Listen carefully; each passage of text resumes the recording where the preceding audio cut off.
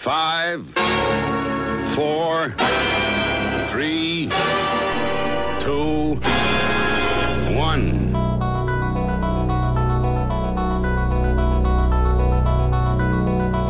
This is a flashback. Now, here comes the music. Something more befitting a man of your education. Get this situation under control, gentlemen. And now, from an undisclosed location for good reason, it's the Midlife Crisis Show, starring Elliot Kleiner and Peter Applebaum, recorded live and unscripted, but then carefully edited. Come on. Let's talk about sex, baby. Let's talk about you and me. Let's talk about all the good things and the bad things that may be. Let's talk about sex. Let's talk about sex. Let's talk about sex. Let's talk about sex. This is a two-part episode, only because there were so many questions and so much material that we wanted to cover about this amazing curiosity that is middle-aged sex. Middle-aged sex. I can see you're as excited to be here as I am to have you here. Thank I'm going to let fly with a whole bunch of new stuff that's going to embarrass the hell out of everybody. And I might participate as well, Elliot. We're excited about that. Elliot's in the zone, you see. I am. Welcome to the Midlife Crisis Show. It's not all going to be that bad. Some of the guests we've got coming up today. Bettina Arndt, one of Australia's first sex therapists. A man is going to need more stimulation. He may not ejaculate every time. He may not climax every time. Men who've had prostate cancer surgery will be able to reach orgasm but won't ejaculate. All this stuff you need to know about. We will have a drop-in with some timely words from our resident comedian friend George Smilovich. You know, laughing is a lot like having an orgasm, so go ahead, laugh in my face. And last but definitely not least, is we're going to be speaking with Lawrence J, who's the owner and manager of Our Secret Spot. Definitely avoid surprises. Don't take your partner there just as a surprise. Here we are. It's like, oh, that's not a good idea. Happy 25th wedding anniversary, darling. Guess what we're going to do? Have sex with a lot of different people. We've seen it happen a couple of times, and there's been a minor freak out. I'm excited because the last episode was just so chock full of interesting, fascinating, and awe-inspiring, jaw-dropping material. Lots of goodness, Elliot. Tons of goodness. In fact, I would argue that it was probably the most riveting episode we've done so far. We had to make it a two-parter because there's too much to cover. The Midlife Crisis Show goes global in this episode, ladies and gentlemen, because we're trying to get to the root of the problem. Oh my God. Yes, I'm leaving that one in. Yes! Yes! Oh! Oh, God. Oh. I'll have what she's having. We would like to welcome Bettina Arndt. You are an expert on a number of levels, middle-aged sex. Oh, it's lovely to talk to you. Bettina, wonderful to have you back. Being that this is a two-parter, we wanted to follow on from some of the discussion that we had last week. I know that one of the subjects that you were particularly interested in discussing with us was the perceptions sometimes that women have of what men think of women's bodies, which may or may not be accurate. One of the issues that I've always been interested in, how men feel about women's bodies. Years ago I did some research on... I feel that they're wonderful, just by the way. Yeah, well, that's right. Most men feel they're wonderful. And when you feel them, they're wonderful. Well, if you're lucky enough, yeah, exactly, absolutely. Exactly. We need you, Bettina. But what I was doing, I had these 150 men asking them all about writing for me about their sex lives, keeping diaries for me, talking about all sorts of issues that I was interested in. That's a huge amount of data to go through. Oh, an enormous amount. I mean, yeah, and it was enormous, great fun. I wrote a book called What Men Want. I can see that on your website, What Men Want in Bed. Yeah. That's often two different things. I want to read that. Well, you should read it. I mean, there's a lot to learn. But one of the things I focused on was this issue of how men feel about women's bodies, because it's something that I've heard a lot about, particularly from men. And the essence of that is this terrible self-consciousness most women have about their bodies, and the fact that we look in the mirror and we hate what we see. We always see the things that are wrong with our bodies. Even 20-year-old women are like that, as you know. And the older we get, the worse we get. And the flip side of that is men absolutely crying out to be with an unself-conscious woman. Yes. I mean, I've had men write for me about that. Spot on. The absolute gift of being with a woman who is relaxed about her body and who enjoys showing it off for him. And so I got the men to write about their women's bodies, and they were just fantastic, saying, you know, that they're not looking at the cellulite or the floppy bits or the, you know, or what's wrong with us. This is their treasure chest. This is what they like to play with and to pleasure look palace. at. A pleasure and palace. the looking at is so much part of my male enjoyment. It is. It's the switch that you flip between lights on and lights off in bed. Yeah, and we women walk around with their sheets clutched to their necks and towels around them and close the door because we are so bad at accepting the way we are. And it's one of the big dilemmas between men and women when it comes to sex. And the men wrote beautifully about that issue. And I think it's very reassuring for women to realise that they're not looking at us with a critical gaze. They're looking at us with love and appreciation. Absolutely right. I actually think one of the greatest sins against a woman's body is augmentation, which I know is a very contentious thing for me to say.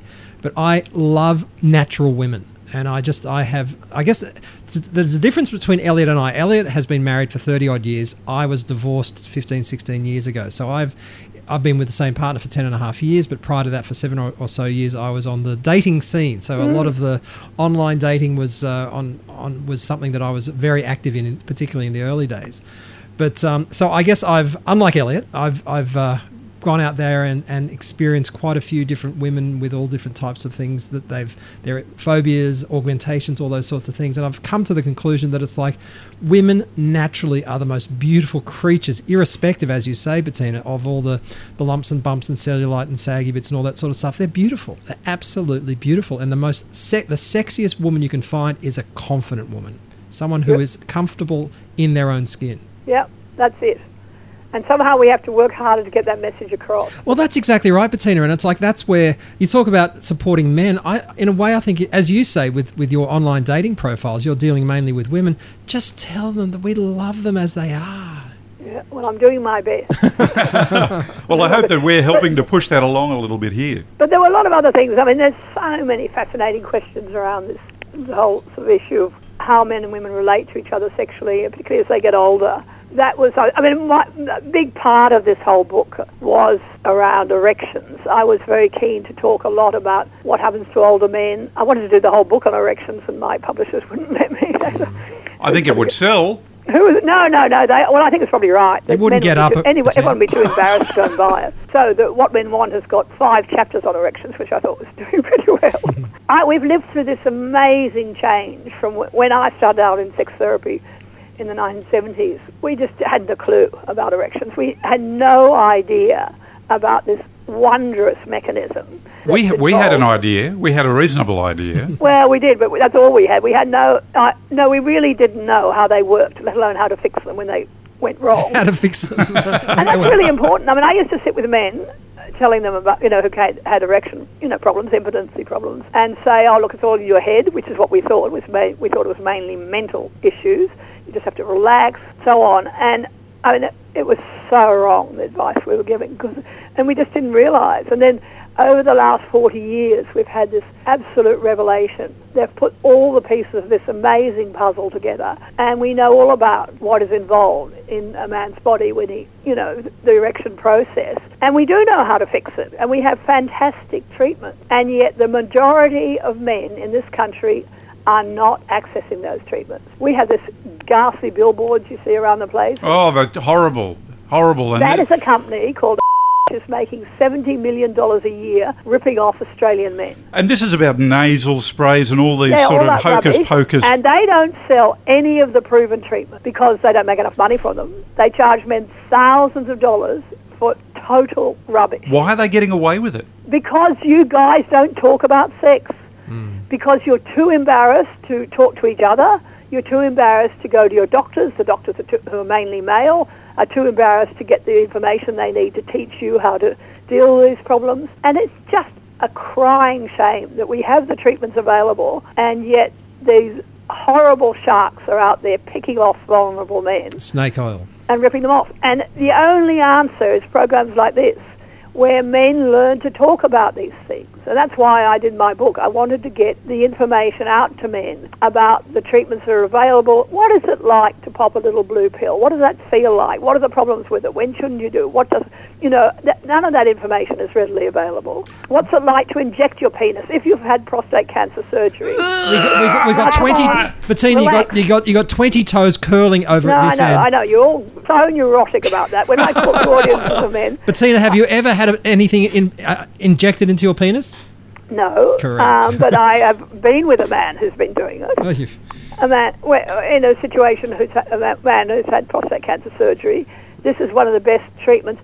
And every man I've ever talked to about this who's done it says they were just sort of horrified at the thought. I was going to say I would think that there'd be a great proportion of men who would prefer to die of prostate cancer than have a needle. I know how worrying it is for you, but it's nothing. I mean, every man who's ever done it says, I mean, provided you do it properly and you've been properly educated about the whole procedure, it's a tiny, tiny little pinprick. It's a tiny prick. Like, less than a mozzie bite, you know. Yeah. And in order to get a really good erection, I mean, that is totally worth it. A lasting erection. I mean, I've watched this happen, and it's amazing. Bettina, can I actually tell you? And I'm sure you've heard thousands and thousands of stories, but a personal story. When I was in the early days of my divorce, I was actually dating, and I was 39 at the time. I was dating a very attractive 25-year-old, and all my friends were saying, "Oh, well done, mate, good on you." Putting that aside, and we were having fun. But on one day, and as I say, it was going through a pretty ugly part of my divorce process. And I'd had some advice which was pretty contentious. I won't go into the details, but it was almost like a life-changing, you've got to do this type of advice. And that night I could not get an erection. And it was just, I was completely flummoxed. It's like, this is the one thing I know. This is the one thing I do well. And that failed me, and I'd never had that happen before. And it was just, it stunned me. It really stunned me. Look, I had this man write to me a few years ago. Oh, it's a very interesting story. He'd had a very good marriage, and they didn't talk about sex because it all just worked perfectly fine, and they did everything in a certain way, and foreplay and intercourse and so on. And he had that happen to him. He started to have problems with erections, and he went into this panic, didn't know what to do, stayed up later and later watching television. His wife was lying in bed thinking, why doesn't he want me anymore? Is he having an affair? Tears. She moved out into the spare bedroom, and they're now divorced. Oh, dear. And he wrote to me, and he'd read my first book, which was called The Sex Diaries, had a whole lot of stuff around erections as well. And he read that, and he said he cried and realised he let this perfectly good marriage slip away because he couldn't talk about sex. Anyway, there's so much we could talk about. I mean, of course you can make love without an erection. And that's what you need to do. If it's just about anxiety, you do need to focus, just learn, acquire good skills to give pleasure in other ways, and that will help you relax and regain your erection. 50% of 50-year-olds, 60% of 60-year-olds, 70% of 70-year-olds have issues with erection. Wow. And you have to anticipate that and learn how to handle it. I guess, as you say, a lot of your clients now are women. We're talking about erections. I was going to say male erections. Do you speak to your clients about this may happen to your man? Don't drop your bundle. Don't feel that you're unsexy and they're not attracted to you and all those sorts of things. Here are the sorts of strategies you can do. Yeah, absolutely. I've got this I send out my clients all this information I've gathered over the years, and one of them is on men and erections. And if you have not encountered this yet, the chances are you will. And the trouble is when you're a woman in bed with a man who hasn't got an erection, it's very difficult to know how to handle that. Whether you try to help him get an erection, whether you pretend it's not happening, what do you say, what will make him feel worse.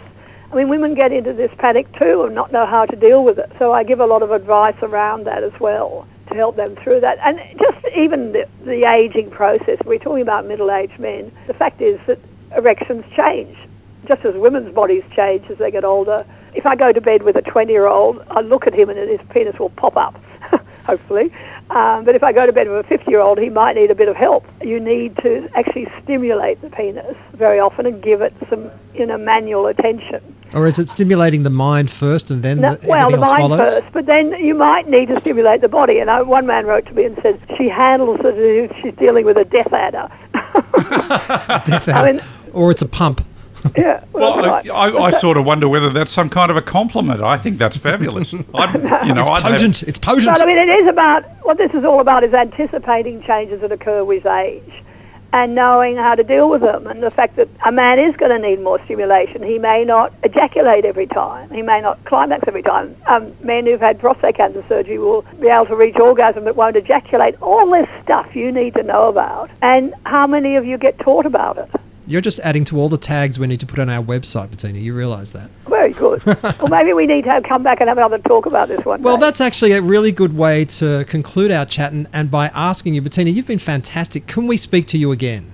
I'd love to. I'm sure there's plenty of things we could talk about. There certainly are. But there's a lot of stuff that our listeners should be reading about in your books, which are available at your website. And I'm going to, it's bettinaarndt.com.au, but in order to get the spelling correct and make sure that nobody misses that website, we're going to put some links to that on our Facebook page to direct some of our listeners your way. And the two books of particular note that are on the front page right there where you can see them is The Sex Diaries, but more importantly, the one that I'm going to be looking at is What Men Want in Bed. Which is I think one day we should actually come back and have a chat about the sex diaries, because the heart of that is this issue of mismatched desire of one person, which of course is usually the male, wanting sex more than the other. And that is the most prevalent sexual problem. Well, we'd love you to come into the Midlife Crisis studio, Bettina, and we can have a longer chat about it. We could do that. I'd be very happy to do that. And bring your books. Exactly. I will do that too. Bettina Arndt, thank you so much for your time. You've been incredibly illuminating, and you've certainly exceeded our expectations as to what you could bring to the show. Well, lovely to talk to you. Thank you.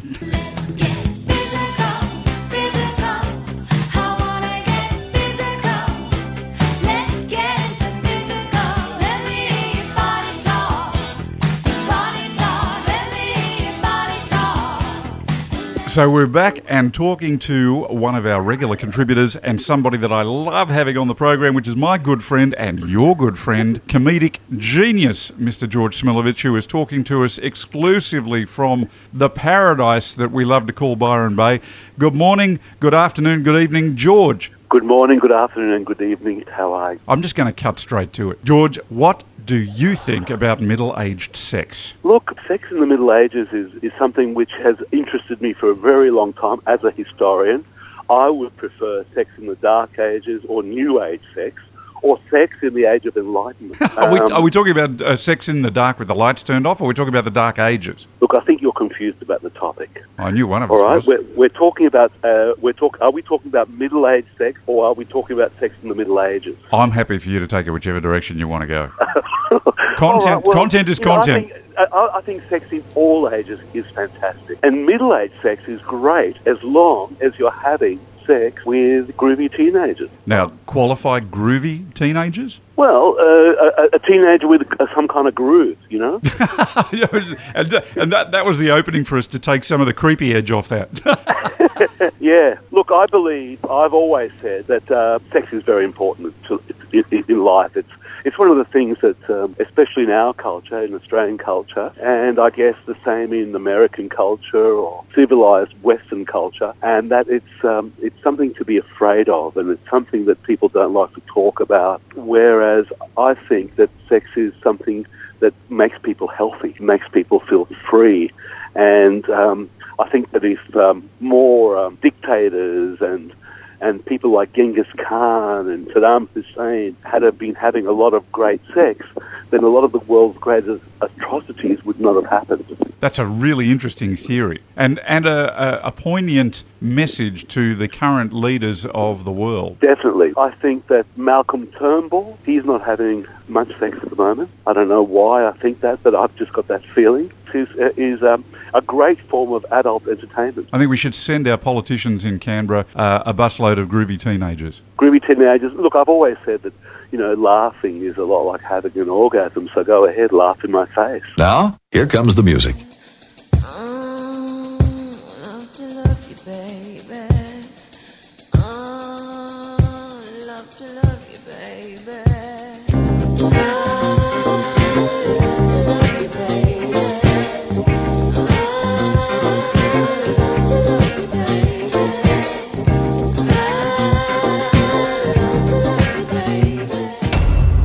I'm excited because we've invited Lawrence back to join us again from Our Secret Spot, and our secret spot is actually a swingers club. Lawrence, welcome back. Thanks for having me, guys. No problem. You It were- was easy for us, that's for sure. You're a star amongst stars in the last episode. Thank you. So many people have actually Facebook messaged us to ask more questions. So we're going to throw a few of those at you. Private messaged, though. Don't say my name on the show, please. Lawrence has heard every damn sex pun there is, haven't you, Lawrence? I'm always open to hearing more. I think there's always something you haven't heard. There's got to be. Not here. Not here. And not after this episode. I'm pretty sure that we're going to cover... this is the sand in between the rocks that is the Midlife Crisis Show. We're actually going to fill up absolutely everything. Every question that anybody's ever had is going to be answered right here. I might even say this is the climax of the Midlife Crisis Show, Elliot. Boy. For our audience, this is me holding the bridge of my nose, closing my eyes and shaking back and forth slowly.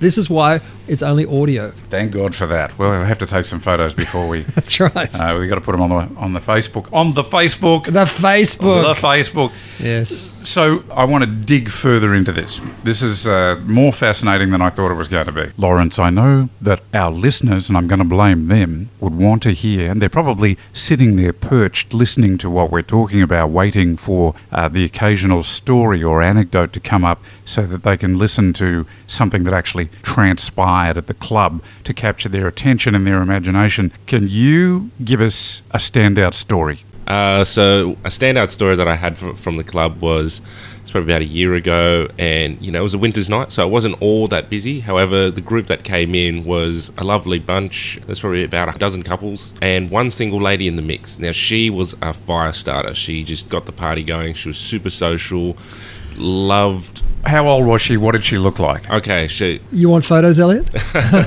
funny, intelligent, beautiful, probably mid-30s, I'd say. Okay. Blonde lady, very comfortable with her body, and she had a fantastic body. So she was just straight into the G-string and heels straight away, almost. That's comfortable. You must hate your job, Lawrence. I hate it a lot. lot.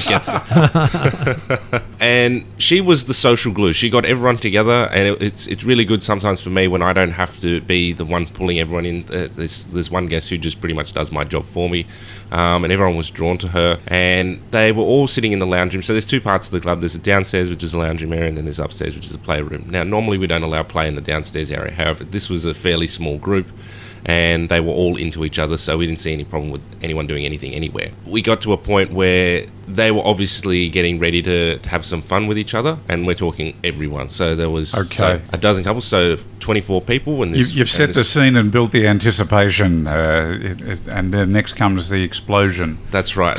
And I nudged my... Thanks, Elliot. I nudged my partner. I said, throw a Hitachi wand in the middle of them and watch what happens. So for those of you who don't know, Hitachi wand is supposed to be a massager. It's kind of made famous in Sex and the City when Samantha bought this massager for her back, but everyone uses it as a right. A vaginal massager. Like it's supposed to be for back muscles and so forth, right, and lower back and whatever, but it turns out to be quite effective elsewhere. And it plugs into mains power, so it's serious business. Does it have gears? It does. It has a fast and a slow. Okay. So we got the extension cord out, we got the Hitachi wand out, and literally plugged it in, gave it to this lovely young lady in the middle, and it was just the scene. It was her leaning back against the wall on one of our little ottomans, one guy on each leg holding her legs apart and open, one of the other ladies using Hitachi wand on her lady bits, and I think there was another lady there making out with her, and then it was just an explosion of screams, moans, and there's a lot of oh god. So it was a religious experience. It was a lot of people on their knees.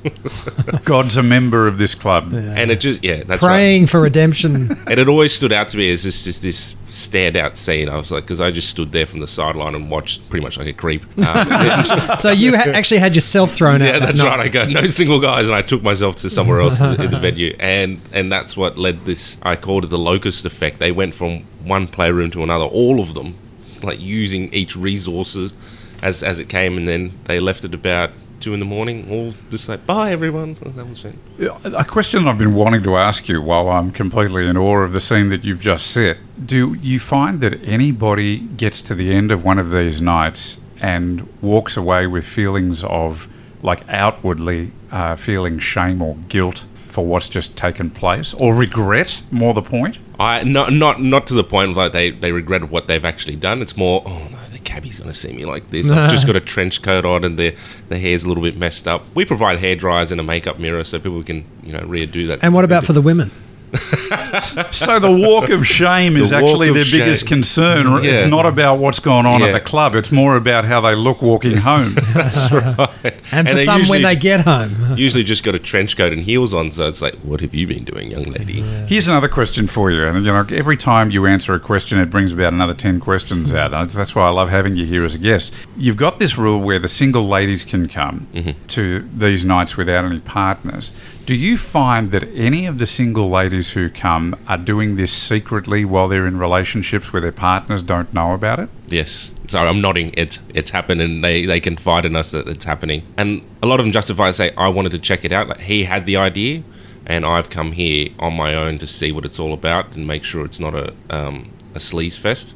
And so they are pleasantly surprised, but do they find that they have to come twice a week for 52 weeks to check out the scene before they're comfortable with it? Or do they come back with their partner once they're more comfortable with it? We have on occasion seen them come back, and obviously it's a delicate issue for the staff because we've got to pretend we haven't seen them before, and we've got to do it on the fly and work it out. Say, do they know? Okay, no. Oh, hello, nice to meet you.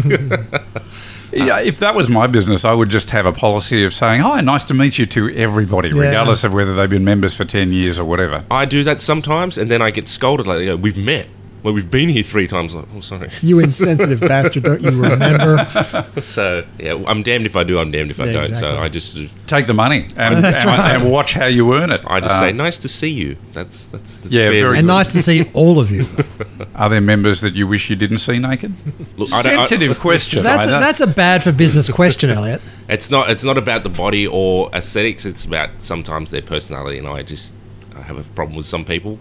As you will do, but now, that's interesting. Do you have policies or laws or rules or guidelines or lines you will and won't cross with regard to who you let in on a character basis? Absolutely, we can tell if they're not in that mind frame or they're going to be bad for the general vibe of the club, and we've asked people to leave or not come in. Or they're drunk, of course. They're drunk, yeah, that they're stumbling around. Stoned. It doesn't look good, and it just kills the vibe for everyone else. So obviously we're there to make the people who are there happy, and it's not a quick dollar for us. I just don't want people coming in ruining the experience for everyone else. So I will make that call. With your regulars, how often do they attend? This is the golden question. We've sat down, I've sat down with my partner, I've sat down with our friends and trying to work it out. Now we estimate it at a regular couple who will come to the club, they'll come once every 6 weeks. So we factor in things like women's period, other social events like family, friends, looking after the kids. So we just judge it about 6 weeks they come. Now we have regulars that come more often. We're talking almost weekly. And then there's some who might come on big events like New Year's Eve party or Halloween, something like that. So the average is once every 6 weeks? Yep. Okay. So people buy a membership, but it doesn't matter how often they use it, or do they... I mean, is there like an annual subscription where you can come as many times as you like? No, we just... or it's a pay-as-you-go thing? Once you pay your entry fee as a guest couple, which is $200, we then offer you a membership. So in exchange for a working email, how we can keep in contact with you, it goes down to $150. So it's just a standing discounted rate. So you can, I mean, if you're only going to come 2 or 3 times a year, maybe you wouldn't. The membership is just, it's included in the guest price. You can either take it or you don't. But why wouldn't you? Because you just get discounted price every other time. So there's no downside to becoming a regular member. Some people just don't want to give an email. They rather stay completely anonymous. So got it. Yet you still have 3,000 people who have. That's right. We capture our market through the website. People who come to the venue. Whenever they contact us, you can check the little box. You probably would have seen that when you contacted me, Elliot, about yes. Do you want to become part of the database? Yes or no? And that's how most of our... I can't remember what I chose, so we'll see what comes in the mail. Don't worry, discretion is assured. And that's an issue too, because people want to be discreet. I mean, I'm sure that there are couples who don't want their parents or their kids to find out, or they don't want their peers to find out, while there are probably other couples who are so enveloped in the lifestyle that their social circles are actually within the club, and they see them there regularly, and that's their regular social hangout. Would it be fair to say that you've got a good mix of both? Yep. So there's obviously the professionals who do not want anyone to find out. They they're paranoid about people seeing them coming in and out of the club, or people seeing them inside the club. And then there's the people who just, this is what we do. And you're right, exactly right. Most of their friends and social circle are people in the lifestyle or in the club. Do you know the type of professions or the things that people do of those people who attend? It's anything. It's doctors, nurses, accountants, dentists, whatever. Teachers. So there's no sort of lines. I mean, it crosses all boundaries. Yep, it goes through everyone. Total cross section. I think because sex is innate in all of us, so everyone's curious. Well, one would hope so. Yeah, being a sexual species, and that's how we reproduce. Well, after listening to this episode, a lot of people are going to be completely confused or going to your club. Yeah, they're going to want to know more. That's right. And I just can't seem to get the questions out fast enough. I noticed that you've got a lot of pictures of the premises on your website, but I mean, how does it work with your discretion when people can so easily take photos on mobile phones and so forth? I mean, do you bar that? Do you stop people having phones in their hands when they come through? It's a general understanding that you're not to have taking your phone out, taking cameras. Now, obviously, some people have a need to have their phone on them. They've got a babysitter, and if it's an emergency, obviously we can't tell them, no, you can't have your phone, because they need to know. Or you encourage them to bring their babysitter with them. Yeah, that's right. We think that's a side business. So we have the building next door, like the babysitting service. That's right, the creche. But the crowd self-regulates and polices themselves, because as soon as someone takes their phone out and starts looking like they're taking a photo, they'll either jump on them straight away, or they'll come to us, or come to me as the staff going, someone's taking a photo, and then we'll go, we need to see your phone. Touchy subject, because if you're worried about your family, friends, or your professional life, this is not necessarily. I'm sure that this is not necessarily something that people would want to be common knowledge. However, I wonder if that goes to the point about our societal sort of skewed views about our sexuality, and whether, as the years roll on, people have become more and more sort of comfortable with that sort of thing as they're living their lives out on social media so honestly these days. Or maybe that's another episode we can talk about, whether people who put their photos up on Facebook are all posed, or whether they're cherry picking and being selective about how they want to be represented in the public. There's expression Facebook happy. It's like you've got these people and these couples, and they look fabulous. Their lives are so happy, and they're joyous, and they have kids, and everything's wonderful. And behind the scenes, or in real life, their life is falling apart. They hate each other. The kids are the whole family is dysfunctional. Social media is such a vortex of misrepresentation. I think it's very, very dangerous, and people are misled by that. It goes to some of the body image issues that we were talking to Bettina about, how women think they have to look a certain way because that's what they see in the magazines and that's what they see the celebrities, and that's not reality. And they don't have to be that way. And I think social media feeds into that as well. Do you have a Facebook account? Do you have it for the business? Do you have? Yeah, we have Facebook, Instagram, and Twitter for the account. For the now, Facebook, Instagram, and Twitter are all very heavily reliant on photos and visuals. So it must be very difficult to produce content while at the same time remaining discreet. Well, if you log on to any of our Twitter, Facebook, Instagram, you see there's no faces. You probably see my face pop up a few times, but I'm okay with that, because obviously I'm the owner of the business, and it's my face to put out there. So we just put out just making sure the head's cut off, or their faces are covered with some kind of pixelated or something like that. Yeah. Do people who participate come with their identities hidden? Do you we'll get the fake names, like we'll get, we're Jack and Jill, or John and Jane. So, okay. What about faces, though? Do people wear masks and things? We have masquerade parties, but no, most people just have their face. Like it's too hard to wear a mask all night, and so people just... Has anyone recognised another couple there? It's just happened. By chance? Yeah, it's happened a couple of times. Like, they say, that's I work with them, or that's my dad's friend. Or their their parents at the school, like at the school like kids go to. And we just say to them, look, you're in the same space. They can't out you, because then they out themselves. That's so right. it's, exactly. It's unless they're already out. Yeah, that's right.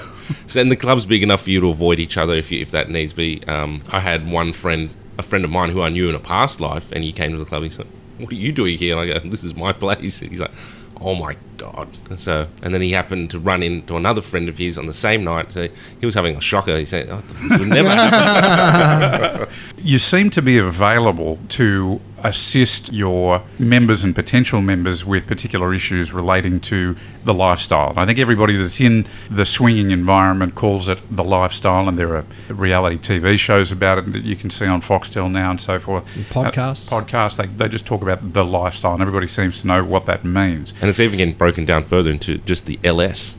I heard that when I was in America a few weeks back. The LS. The LS, wow. Okay. Abbreviating it further. It's going to end up being the L. Oh, yeah, just the L, which is an elevated train system. If you live in any one of those American cities, there's an elevated train that's called the L. This is me looking at Elliot blankly saying, huh? What are you talking about? So if I was, and this is purely hypothetical, and this is because I want this to be relatable to all the people who are also equally as fascinated about this subject as I am. I've been in a relationship for a long time. I've got a partner. We may or may not have looked at the idea of inviting other people into our bedroom environment for a period of time, but I'm not sure how to go about it. I'm not sure how to go about broaching the subject with my partner or potentially with other couples that we might have had an interest in. And yet I can come to you and ask for advice about how to sort of set that environment up within my own constrictions. So yeah, I get a few of these messages and calls or people just asking me when they hear about the club about what to do. So like you just said, we've been in a relationship for X amount of years. We've maybe got a couple of kids. We just live the quiet, normal suburban life, but we've never done anything like this. What do I do? To either the partner, I'll say something like, well, it's about opening up the conversation. It has to be, everything is based on communication in this lifestyle, and that's first and foremost, and that's the golden rule throughout anything that you do in the lifestyle. So there should be no surprises.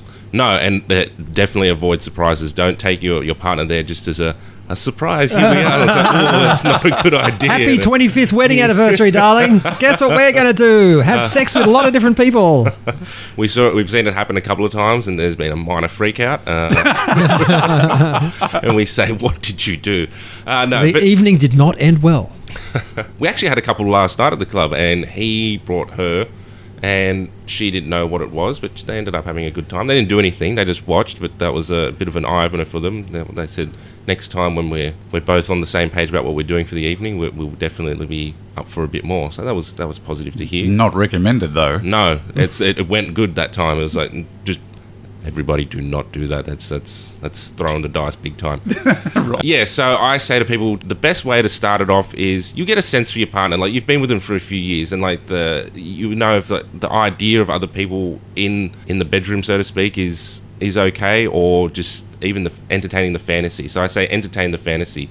Maybe during sex or foreplay, just sort of do a bit of dirty talk about introducing someone else, whether they be male or female or whatever your fantasy is, and see how they respond. So if they're interested or that fantasy turns them on, then you just keep going with that. And maybe it might take a month or two, or maybe even a year or so, and you finally get to a point where you're saying, do you want to try this for real? And that's where we find we get the couples coming to the club. They say, we've been talking about this for years. So it's not just a... So coming to the club could very well be midway through the process. Yes. Before you hear from them, they may already be a long way down the road of getting to where they need to be comfortable. That's right. You know, in terms of their comfort with this. And that's one of the key things to take away from it. It's like, by the time they get to us, they've probably been talking about it for a long time. And that's where we usually find people are anyway. So we have to just sort of encourage them along the way. Do you find that it helps some couples with their relationships? Definitely. I know of quite a few couples where, obviously, they're not, in turmoil or, on the verge of splitting up. But, things are getting a little bit boring. I'll just look after the kids and that. And all of a sudden, bam, they're in this lifestyle, and all of a sudden they have all this new sexual attention. They're having fun. They're meeting new people. And then it just spices everything up. And I hate saying it spices up the relationship, but it really does, because it creates new energy, new connections, which is, as human beings, I think we're just programmed to want to do. Oh, I think, I don't think it's much of a leap for our audience to relate to that. That's certainly, that's no surprise at all. But I am interested in going back to the point about people who may be on the verge. If a relationship has gone stale to the point where they're either not having sex with each other on a regular basis anymore because they're bored, and they are starting to think about looking for other partners, would you recommend this lifestyle as a way of maybe attracting that kind of excitement back to the relationship without the need for them to go outside the relationship without knowledge? Yep. I think it would be a great alternative to cheating. Yes, absolutely. If you could come to an agreement on it. Yeah, definitely. Also, it's non-monogamy, but my partner knows. and it really enhances a lot of people's sex between themselves, because they'll, maybe they've like I said, they've watched, or they've been watched, or they interacted in some way with someone new, and then they'll go home and they go, that was crazy you said, and then they end up having really passionate sex between themselves. I've experienced it a few times where, because I've been in long-term relationships, and you go home at the end of the evening and it's like you're really turned on by what just happened. So that's awesome. Do you participate in the evenings, or are you just sort of there as the proprietor? When it's operating, I steer clear of interacting sexually in that way, because it can lead to hurt feelings or just lines being blurred. Like I'm there to run the show, not. So that's actually interesting. You look at it purely from a business perspective, and you manage the evenings for other couples to achieve whatever it is that they're looking for. Yep. But you're not in the lifestyle. I am in the lifestyle, but it's all obviously after hours, different days of the week. So you're in the lifestyle with your partner, Yep. with other partners, Yep. but you don't bring that to work with you. No. You've got different hats. That's when right. you're on premises, you wear this hat or that hat, and Yep. you never cross the line. That's right. That's actually interesting just in itself. Yeah. What fascinated me with this one person I know who enjoys the lifestyle is that she said it was great for her self-esteem. And she was middle-aged. And I just looked at it and said, really? That it just beggars belief, in my opinion, that because she goes to these clubs and she has sex or relations with a whole lot of different people, it's good for her self-esteem. Do you find that the conversations like that happen, or? Yeah, we hear a bit of that. Obviously, these are things that probably are said probably not between me as the owner of the business, but more to people amongst the business. But I do overhear it occasionally. Yeah, and it's validation.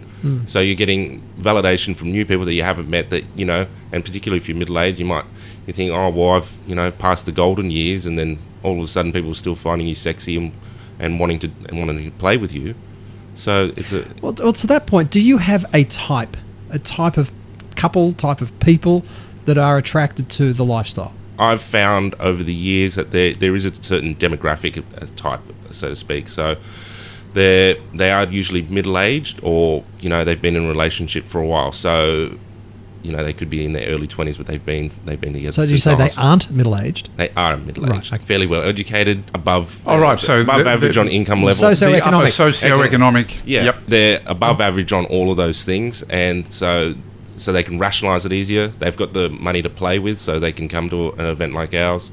It's an inexpensive thing to run events? To attend. To attend. So to come on a regular night, if you're a guest, it's $200 for a couple, so $100 a head. So in itself, it's maybe not all that expensive. When you factor in everything else that you're probably going to be doing for the evening, yeah, it can get up there.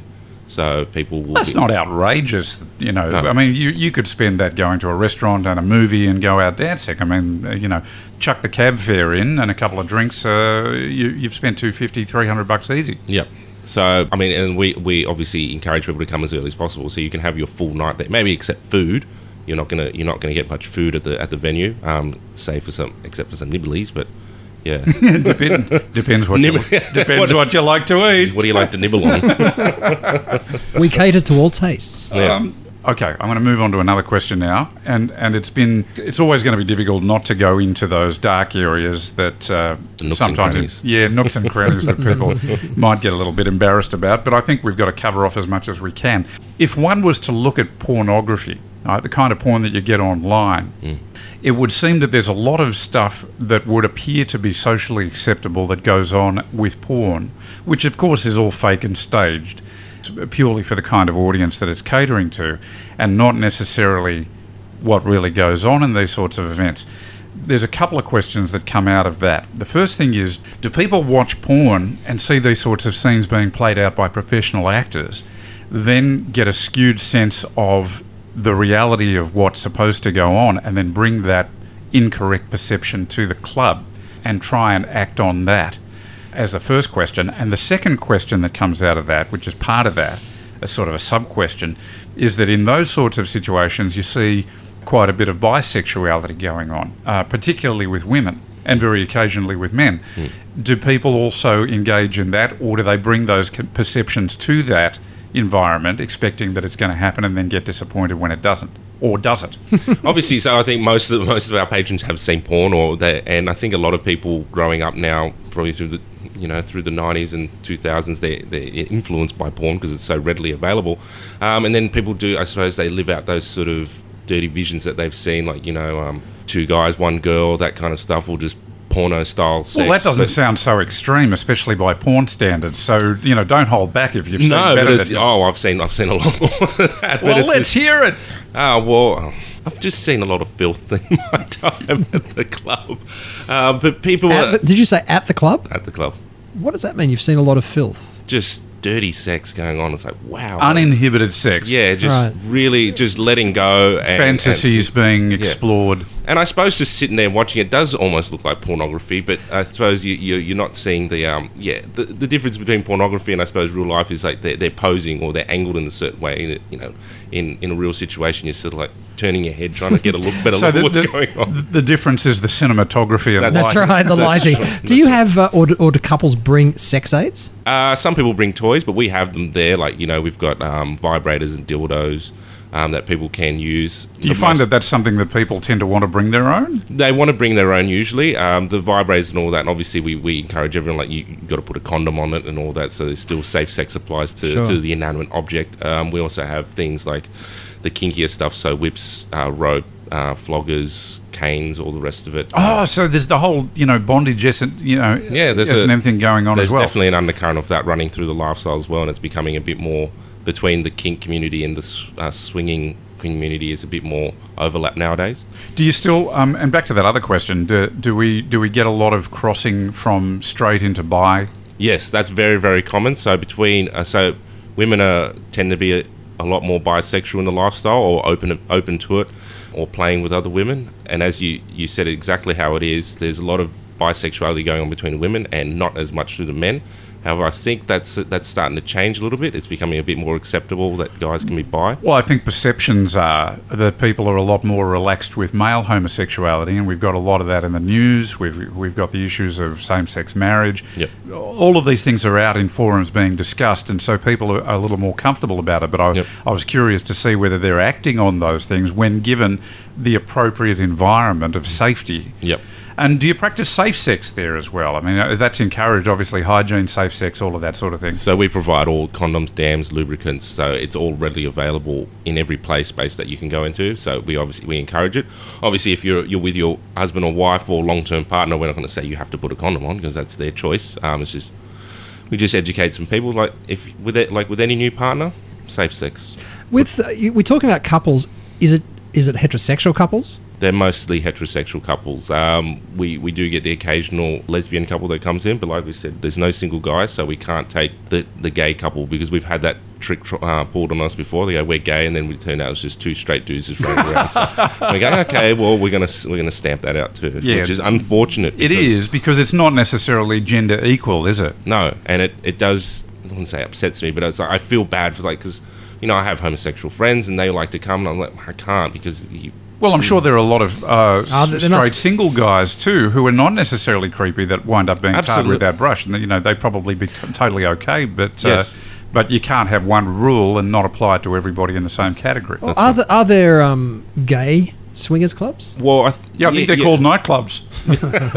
They're usually saunas. So there's a couple up on Oxford Street, and that's how I understand them to be. Like I don't think they'd use the word swingers, but it's a set-up venue. You pay an entry fee, and then you can sort of have casual sex with random people. So I guess that's... But you don't, as per our question at the beginning of the interview, where you said there's only 2 in Sydney. Yep. You don't consider that a true swingers club? No, well, they'd call it a gay sauna club, and that's how they want it. That's how it's marketed, and we're marketed as a swingers club for predominantly the heterosexual market. Right. Okay. And do you make a good living out of this? It does okay. It pays. It pays for itself. And we're from the Australian Tax Office. So. Please come and have a look at our box. So, I mean, it runs like any other enterprise, and the fact that you detach yourself emotionally from participating, that must be in itself quite difficult. Very. I mean, that'd be like... that's actually a good point. If you see someone or some people who you think they're really hot, I'd love to get involved, but you have to be at that arm's length because you're the proprietor. And yet they must invite you. Yes. Well, you're a very attractive man. Thank you. But I mean, there you go. You would get invited into play scenarios with members, and there would be absolutely nothing I would believe, ethically wrong with that if you were to get involved. But you draw the line for yourself, self-manage, which is, it must be a very difficult thing. Sometimes I hate my own rules. I'm like, ugh. Look, obviously, so on the night I say no, look, not while we're open, and then that's the key point there, not while we're open. So come back to me later when we're closed or on another day. Here's my number. We can catch up another time, but not while it's running and not while there's other people there. Because I suppose it's easy to get distracted enough that you couldn't necessarily manage if there were other situations that needed your attention while you're busy and otherwise engaged. If there's a problem, no one takes you seriously with your pants around your ankles. Lesson for life, ladies and gentlemen. If there's a problem, make sure your pants are up. Yeah, pants on is always the way. Right. So obviously, a lot of couples, particularly middle-aged couples out there, no doubt are going through marriage counselling, therapy of some sort. Do you find, have you heard, have they told you that some couples go there and they feel that this is part of their therapy to keep them fresh and together and excited? On occasion, yeah, we hear that people are saying this is, they come to us saying, like, if we didn't have this is probably it would break us if we didn't have this outlet. So they need that different kind of social interaction, so they don't want to be just with the kids and all the rest of it. So I guess it's maybe self-managed. I don't know if it's been directed to them by a therapist saying, oh, go to a swingers club, enjoy yourselves. Well, you never know. Yeah, maybe. We find, although I find a lot of the mental health community, they still put a stigma on this sort of thing, go figure. Well, I would think that understandably, they would probably consider that this is somewhat dangerous ground for some people to be considering as therapy, unless it's been recommended by practitioners who are amply qualified to be dealing with the emotional and mental aspect, because you can really invite quite a lot of drama into your life when you may already not be set up for it and have enough drama already. So you've not only got to be very open-minded, but you've got to be very responsible when you try and bring this lifestyle into your lifestyle. I would think you need to have a pretty healthy connection with your partner for this to not become a central part of your lives. Yeah. Correspondingly, it could be, and there's nothing wrong with that if that's okay with both people. It is. For some people, it's a big part of their lives, and like you said, it's being really open and have a super strong connection. So we find a lot of people who've lasted a long time in this lifestyle, and there are many, they are the most upfront with each other, and they have probably the strongest relationship that I've seen, because there's nothing hidden. You know, if they fancy someone or something like that. Quite literally. Yeah, that's right. So I find that... And that, ladies and gentlemen, is the very last pun for this interview. Hopefully. I know that there's a lot of male listeners who are going to be grossly disappointed at having heard everything that you've said on this show so far, knowing full well that there's no way they're going to get their partners to agree to going, and that they're not allowed to go on their own. And they're going to be very depressed. What do we say to them? Sorry, guys. Tough luck. Ring up Lawrence and get some advice on how to turn your missus. Yeah, exactly. Good luck next life.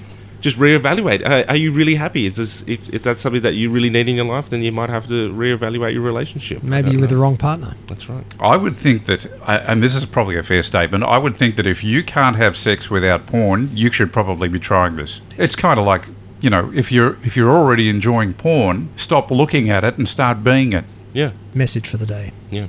Okay. You can come to the club and just watch. That's right. As long as you're a couple. That's it. Elliot, ladies and gentlemen, looks disappointed. Oh, look, well, maybe we'll create a gangbang night so you can come. Okay. There are ladies out there who enjoy that. Do you get a lot of single ladies? It's definitely not the money maker for us, but they're peppered throughout each evening, so you might get one or two that come along.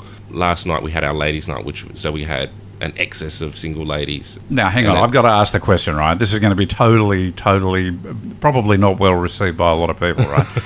I would think that if you're absolutely sexy, beautiful, single woman, you wouldn't need to go to a place like this to get any kind of sex that you wanted with a man. But, therefore, the other flip side of that coin would be that if you're paying to go to one of these events, chances are you're not as sexy as many of the others. Not true. A lot of the women last night were fantastically hot. So you'd be surprised that a lot of women are disappointed by the sex. So, you go to any nightclub you want and pick up any guy, and they go, yeah, but they're shit. So that's interesting. And I guess that then follows through to the professional women. I mean, there are women who do not have time to cultivate relationships to get to the sex that they want because they're busy executives or they're running busy lifestyles. and this would be a great way of achieving pretty much the end game that they're looking for. Exactly. And without the stuff they couldn't be bothered with. That's right. Yeah, and the big thing about coming to our event like ours is the respect. So there's no touching or no groping without any consent. It's always, everyone knows what they're there for and they know the game. So they know there's certain rules. They say, can I touch you? I find you hot, blah, blah, blah. As opposed to going out to a normal nightclub, you just get a bawdy dude who's drunk and he'll just, grope will just be a creepo. They come here, they know they're going to be safe, and like we've been going on about, it's a safe space, so they feel comfortable. They don't have to be slut-shamed, or they can feel sexy doing whatever they're doing and leave at the end of the night and go, that was a great night, go home and go to bed, and that's the end of it. So can you explain a ladies' night when is it just a lesbian thing, or is it you have guys there as well? So our theme for the ladies' night is we get a bunch of ladies together, they come in their lingerie, we have the topless waiters, and it's just sort of it's like a bachelorette party without the bachelorette. So there's no guys? Well, there's the stripper waiters. Stripper wait, right? Only professional guys that they can look at. They're not allowed to have sex with them. We let them do whatever they want. They say, if you want to have fun with the waiters, go for it. Right, so how do you get a job as a waiter? You have to be 26 and cut. An 8-pack is required. How about a keg? Does that count? I was very intimidated by these boys last night. They were ripped. You were intimidated by these boys. Lawrence, get out. Really, you're a disgrace, honestly. It was Chocolate City. It was just they were just lovely to look at. Yeah, but it was all being smeared on everyone's bodies, right? They were very popular. So, yeah. Okay, what is the most eye-opening, bawdy thing that you've ever seen happen at the club? Like, what is the most, I can't believe I just saw that My thing? God, hold onto your hats, ladies and gentlemen. Lawrence. Touching on your point earlier, where why would such an attractive woman be doing this in a club like this? Like, you'd see her down the street and she goes, she can do whatever she wants, she doesn't need to do this. But there she is in the club, and then there's some galump doing things to her. Yeah, there's 4 guys going at her, and then there's another one on her face, another lady. Jesus, this is happening, and it's just like, sometimes I'm standing there, I'm like, my mouth is on the floor, and I have to just take a step back. Okay, now I've got to work again. It's just. So I guess what you're saying is this is the realm of fantasy. Yeah. Pure and simple. You know, we could all get locked up for even discussing this in certain countries around the world. Yeah, I think you've left Elliot and I speechless, which is a dangerous thing for a podcast. Yeah, no dead air. I think we have nowhere to go except right. questions without notice. Oh my God, this is going to seem so tame compared to what we've just been talking about. And a lot of this won't apply to you because you're not even middle-aged demographic. Well, but, the first question is, what happened to you this week that reminded you that you're middle-aged, which you're not? So forget that question. Okay. Plus or minus how many kilos to your ideal weight? 0. Let's move on. Yes or no, do you use products to mask grey hair? No. Too young? I've got a couple of grey hairs, and I'm proud of them. There you go. But yeah, you've coloured your hair so that they're grey for the older set, for the middle-aged people. How many teeth are missing or replaced? Only wisdom teeth are gone. Oh, man, you're a disgrace. That must have only happened last month or something. Okay, Elliot, I'm not doing too well. You take over the last 2 questions. No, there's not much point. What physical activity do you do that you probably shouldn't? I think you've just... Forget that question. That's the last 45 minutes, ladies and gentlemen. That's the whole episode there. And what do you miss about the old days? You didn't see the old days. The old days were where you were at public school, preschool, for goodness sake. Lawrence, really, why are you here? I've just realised that you're the youngest guest we've ever had on the show. No, goodness me. No, that's not true. We had the Pokemon kids. Go. We had teenagers for Pokemon, which we couldn't ask them. It was a slightly different type of subjects we were talking about, slightly. Yes, they were out there in public catching. I hope these episodes aren't back to back, so it's Pokemon than this. You might be blending some audiences. Pokemon Go. Well, I think we've done well, and I really do appreciate you having come in. If we do get, and I know we probably will, if we do get an influx of questions and or comments or an exchange with our listeners about your segment, I would like very much to be able to ask you to come back and talk to us another time. In the meantime, of course, we want people to go and have a look for themselves and get their own answers at oursecretspot.com.au. Otherwise, just Google Our Secret Spot, or do as I did and Google Sydney Swingers Clubs, and it's right there on the top. So Swingers Club Sydney, Google, boom, Our Secret Spot. Lawrence, this has been very enlightening. Very. I can't be more grateful. Thank you, Lawrence. Thank you. Thanks for having me. we are now saying goodbye because we've come to the end of our first double header, At last. our first two-parter. That's right. And people had been asking for more than one. You've got two. Multiple episodes. Multiple episodes for one subject. Who would have thought? I was trying to throw puns in there and you're not noticing any of them. Well, because it's like my brain is fried. 2 episodes, Elliot, in one hit. It's not like we haven't collected enough material to do 2 episodes before, but this time it really did spill over. Oh, God, enough. Really? I got that one, and I'm just being polite and ignoring most of them. That one I got. Middle-aged sex, I don't think that there's any nook and cranny that we haven't probed. There's no... Okay, Elliot. Crimes against punanity. Don't come at me with those big words again. It's not a real word, but anyway. Punanity? Pun? Something about that anyway. Somebody please go look it up and write into us. But write into us anyway. Tell us if there's something that we're not covering, and we'll do it for you, I promise. But we are going to cover something different next week. What are we doing? I know. How about why is everyone else on the road such a bad driver? Why is everyone else on the road such a bad driver? That's what we're going to explore in our next episode. Next episode, we're talking about everybody on the road who is not Pete. Why are they such bad drivers? Have you seen Elliot drive? Dreadful. He's the one in the Lamborghini with the pneumatic blonde next to him. I wish. I'll edit that out before the wife hears it. She was at the Swingers Club. She was at my secret spot. And she's also been to Lawrence's club. So we're talking about other drivers. We're talking about... That's funny. We're talking about why are other drivers on the road so bad? There's a lot of fodder there. A lot of fodder. We want your participation. If you think you have stories, if you have questions, if you have answers, if you have any authority at all. And if you are a better driver than everyone else on the road, we want to hear from you. No, we need to hear from you. I've got a feeling we're going to get a lot of emails just after that. That's right. Just that question. If you think you are the best driver on the road and everybody else is at fault, write into us immediately. Put the phone down, don't text and don't email while you're driving. Get your hand off it, ladies and gentlemen. But if you don't, go to Lawrence's club. Where it's okay to have your hand on it. Consensually speaking. We're out of here. It's about time.